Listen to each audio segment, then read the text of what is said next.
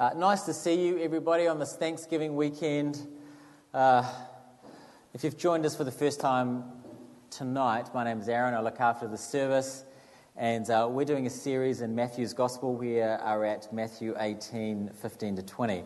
So from last week's passage, we asked the question, what kind of church are we going to be? What kind of church are we going to be? And the answer from Matthew 18, 1 to 14, so the stuff before what we read this evening, the answer from there was, we want to be a church of little ones welcoming other little ones. And what did that mean? It meant ruthlessly eliminating sin in your life so that we don't cause others to fall away because of our sin. And the great motivation for doing that was that people matter to God. That's the kind of church we want to be. So are we going to be a church that deals with our own mess, not just for ourselves, but for the sake of other people? So that's last week.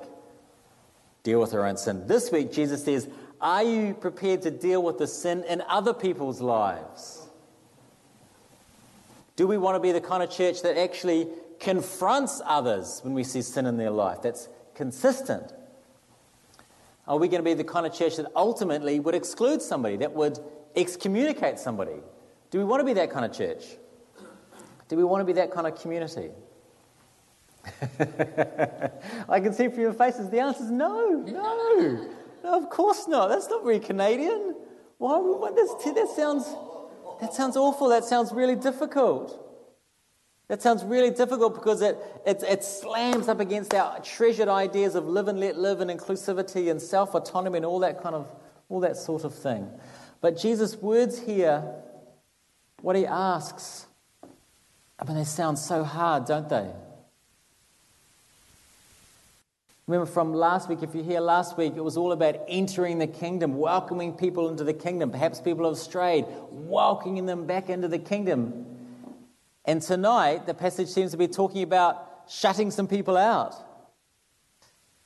Wow, wowza. But Christ is very clear. We should confront people when we see persistent sin in their life. And after multiple attempts, if they do not repent, we should treat them as if they were not a Christian. And Proverbs 27 is very helpful to us here. Verses 5 and 6. Let me read these to you. Better is open rebuke than hidden love. Better is open rebuke than hidden love. What does that mean? So open rebuke is a friend lovingly calling out another friend, telling them that their behavior or attitude is just not on. It's telling friends to stick with Jesus even when, they're behaving in a way which suggests the opposite. That's open rebuke. That is better than hidden love. Now, what's hidden love? It sounds like it's talking about a secret crush. It's not. Hidden love is the opposite of open rebuke. So hidden love is not confronting people when they need it. It's love that is, it's cowardly, it's self-protecting, it does not risk for the sake of other people. See, the wise person in Proverbs does the hard thing and has these awkward conversations because it's better for them, and it's better for the health of the whole community. That's what the wise does. In fact, Proverbs has a lot to say about the wise person and the foolish person, and the broadest picture of the wise and the fool is this. The wise disadvantages themselves for the community. The wise disadvantages themselves for the community. The wicked disadvantage the community for their own self-interest.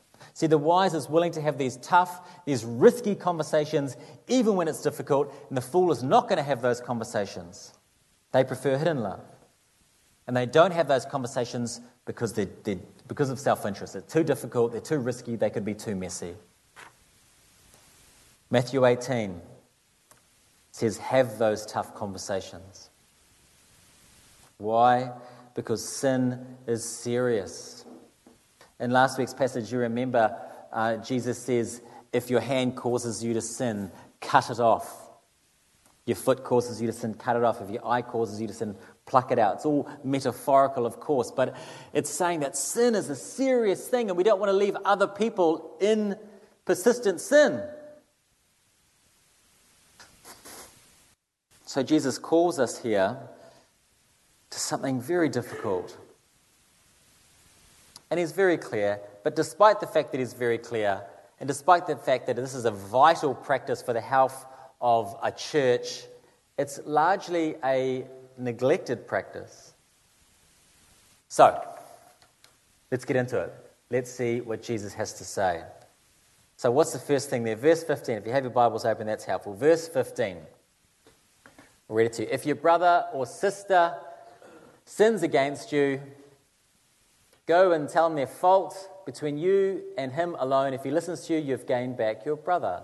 Now, let me just make a sort of bit of textual criticism here. If your brother sins against you, that against you bit right there, against you, in the earliest manuscripts it doesn't exist. It's not there. It's only in the later manuscripts. So most of the scholars, when they're interpreting this, interpret it as general sin in people's lives as opposed to like one person offending one particular other person. So let's go with that. But what's the first thing you notice there? If your brother or sister, it's an inclusive term there, if your brother or sister sins, okay? So it's talking about sin. So this is not an invitation to confront people who have annoying habits. So I can't go up to Joel and say, Joel, I don't like the way you eat. Right? And I actually don't. But, like, it's too fast, way too fast. That might be the case. But this is not what this is talking about. It's saying here, if your brother sins, right, you must be convinced it's a sin issue that's clearly defined in the Bible. So it's gossip or lying or slander or it's a sexual thing or it's like dodgy financial stuff going on. You've got to be convinced it's sin. And then you see the next word. It says, go. If your brother sins, go. You must go and talk to them. You don't wait for the person to come to you hoping they'll think to themselves, oh, I probably should talk to somebody about this. No, you go to them. See, the great temptation is to go to everyone else first. The great temptation is me to go to speak to Chris and Kristen in the front there and go, listen, let's say Joel has some sin, and it's terrible, and I don't go, but I go to my friends over here and I go, you know what he's doing? It's unbelievable. And this is a classic line. The church should do something about this, right? It doesn't say that. It says, you go. I should go. I should be the one that goes. So first, you do something about it. Then what does it say there? If your brother sins, go. The next little bit. Tell him his fault. Tell her the fault. And now, wow, how do we even begin to do that?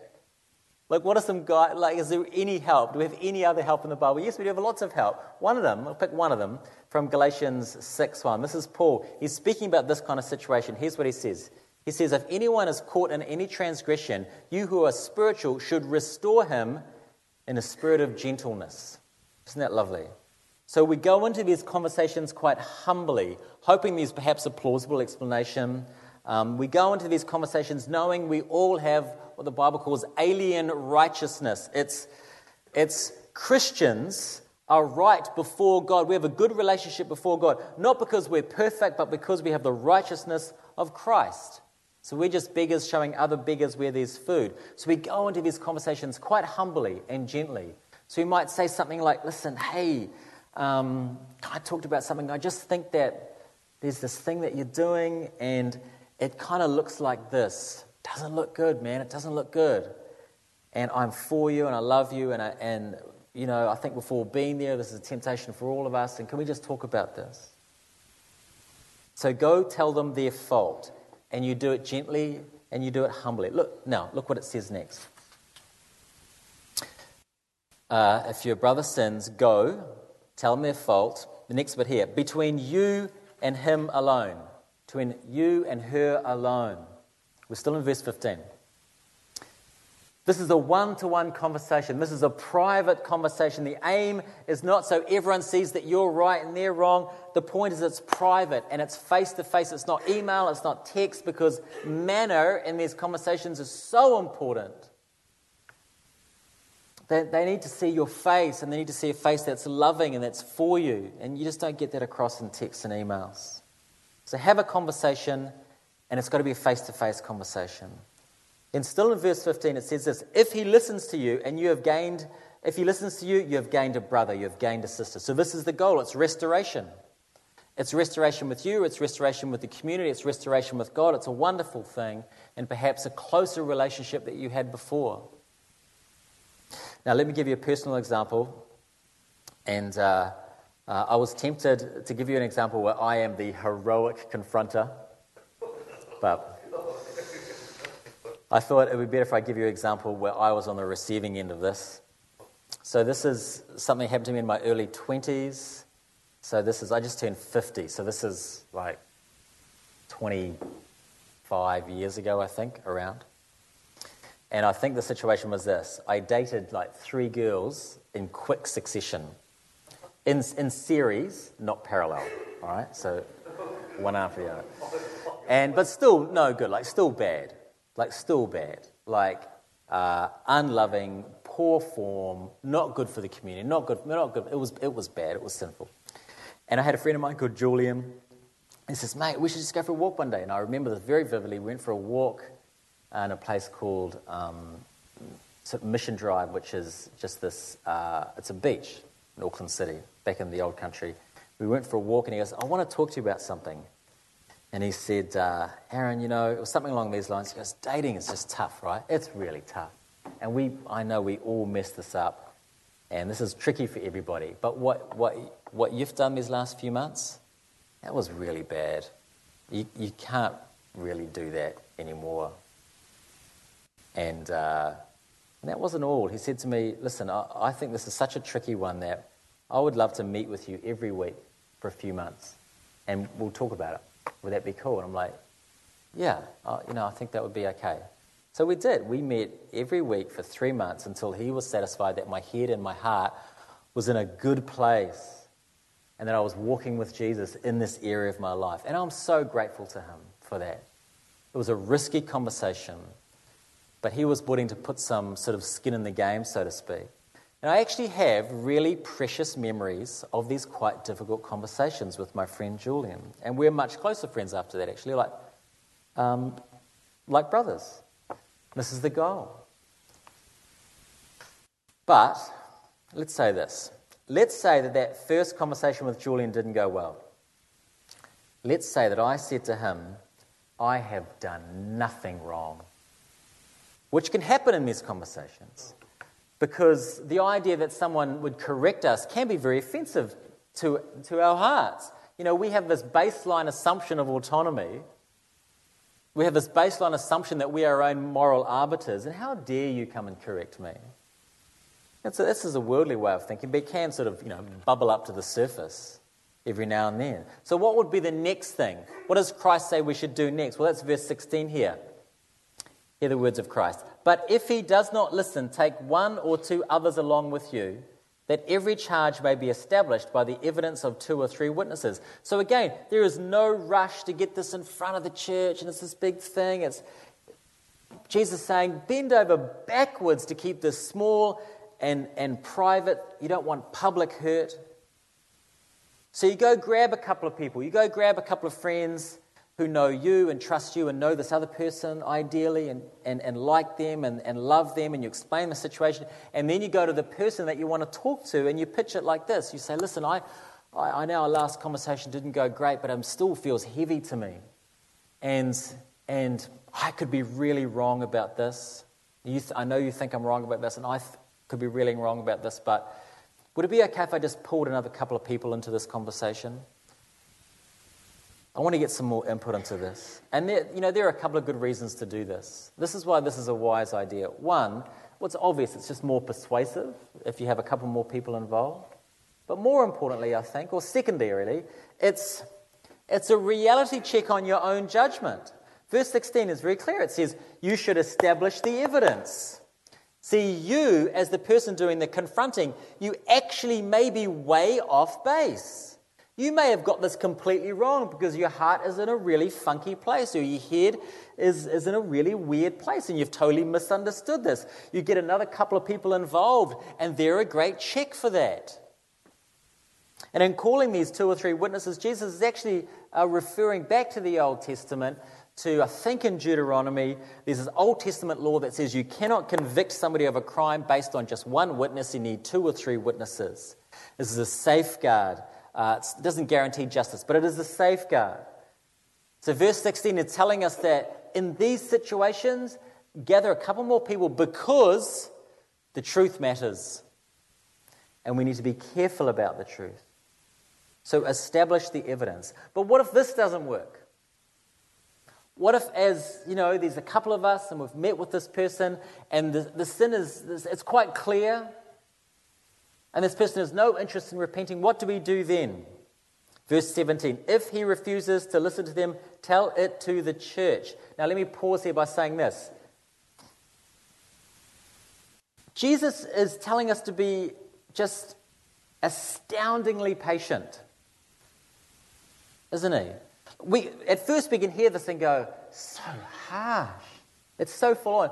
No, this is astoundingly patient. I mean, compare this to what online justice looks like when somebody, takes a step in the wrong direction, says something stupid or is out of step with cultural norms. How judgment is so quickly heaped on this person. Heaped, with no option for restoration. They're just completely written off. Jesus is astoundingly patient. He's calling us to this kind of patience. So, what happens when there's clearly sin? You've got a couple of people involved, but there's still no repentance. Verse 17, if he refuses to listen, tell the church. And if he refuses to listen even to the church, tell him or her that they will be like to you a Gentile or a tax collector. Okay, what does that mean? Now, here we go.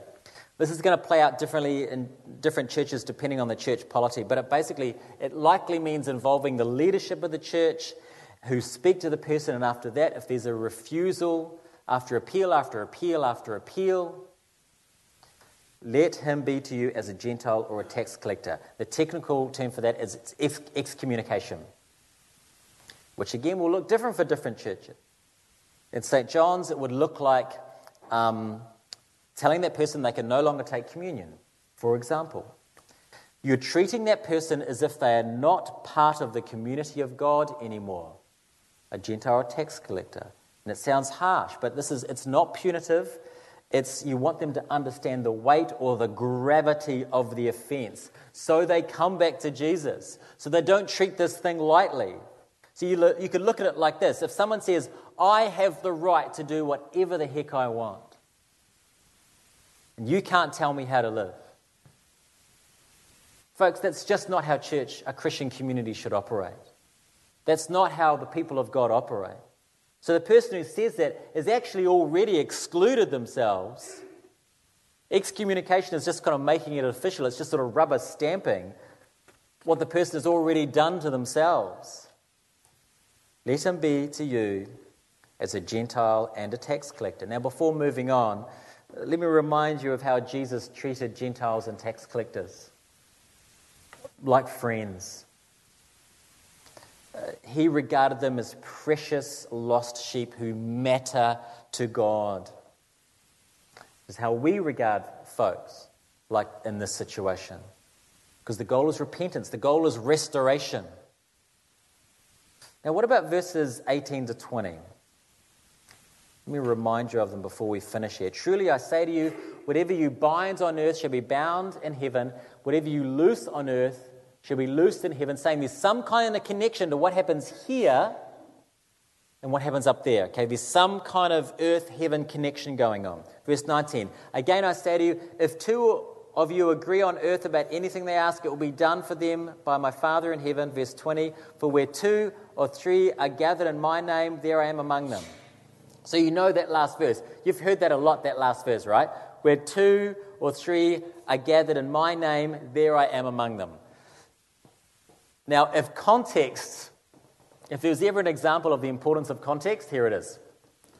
Turns out that verse there, where 2 or 3 are gathered in my name among them, is not talking about the comforting truth that God is there even when your prayer group is really small. That's actually not what it's talking about, is it? I'm sorry. I feel like I've just told you the tooth fairy doesn't exist or something, but it's the 2 or 3, it's talking about the people who confront the person that's sinning, isn't it? It's the context. It's pretty clear now in the context.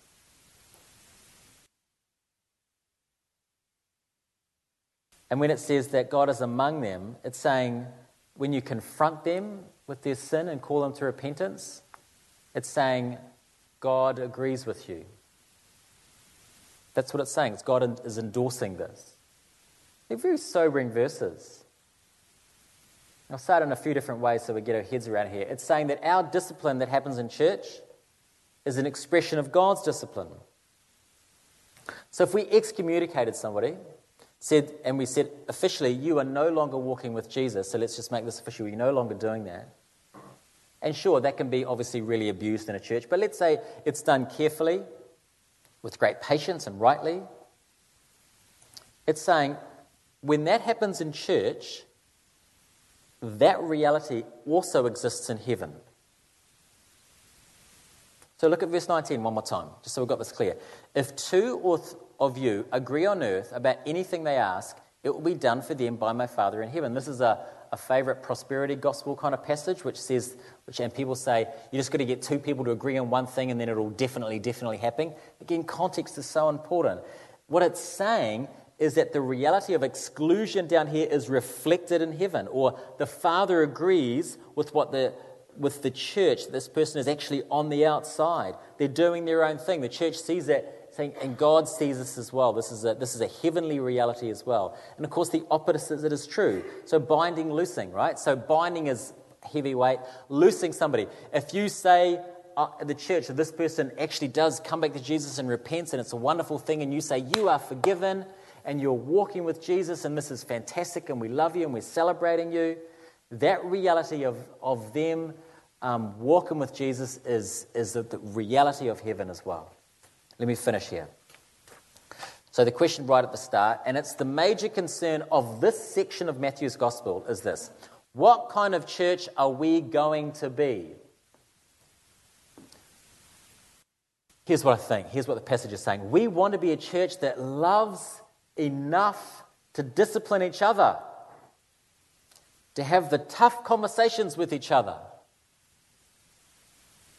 It's discipline that's private, and it's humble, and it's slow, and it's careful, and it's accurate, and it's corporate as a last resort if needed. And knowing that it is painful, and it is courageous, and we cannot afford not to do this. Because when we avoid it, we are saying sin does not matter. When we avoid it, we're doing the opposite of love. We're being indifferent, and that hurts God's people. It hurts the individual. It dishonors the name of Christ. Folks, forgiveness is, I'll say this is the last thing I'll say, forgiveness is on offer to all constantly. It's just always on offer. And what Christ is saying to us tonight is saying, let's help each other get there by having these tough conversations. Amen.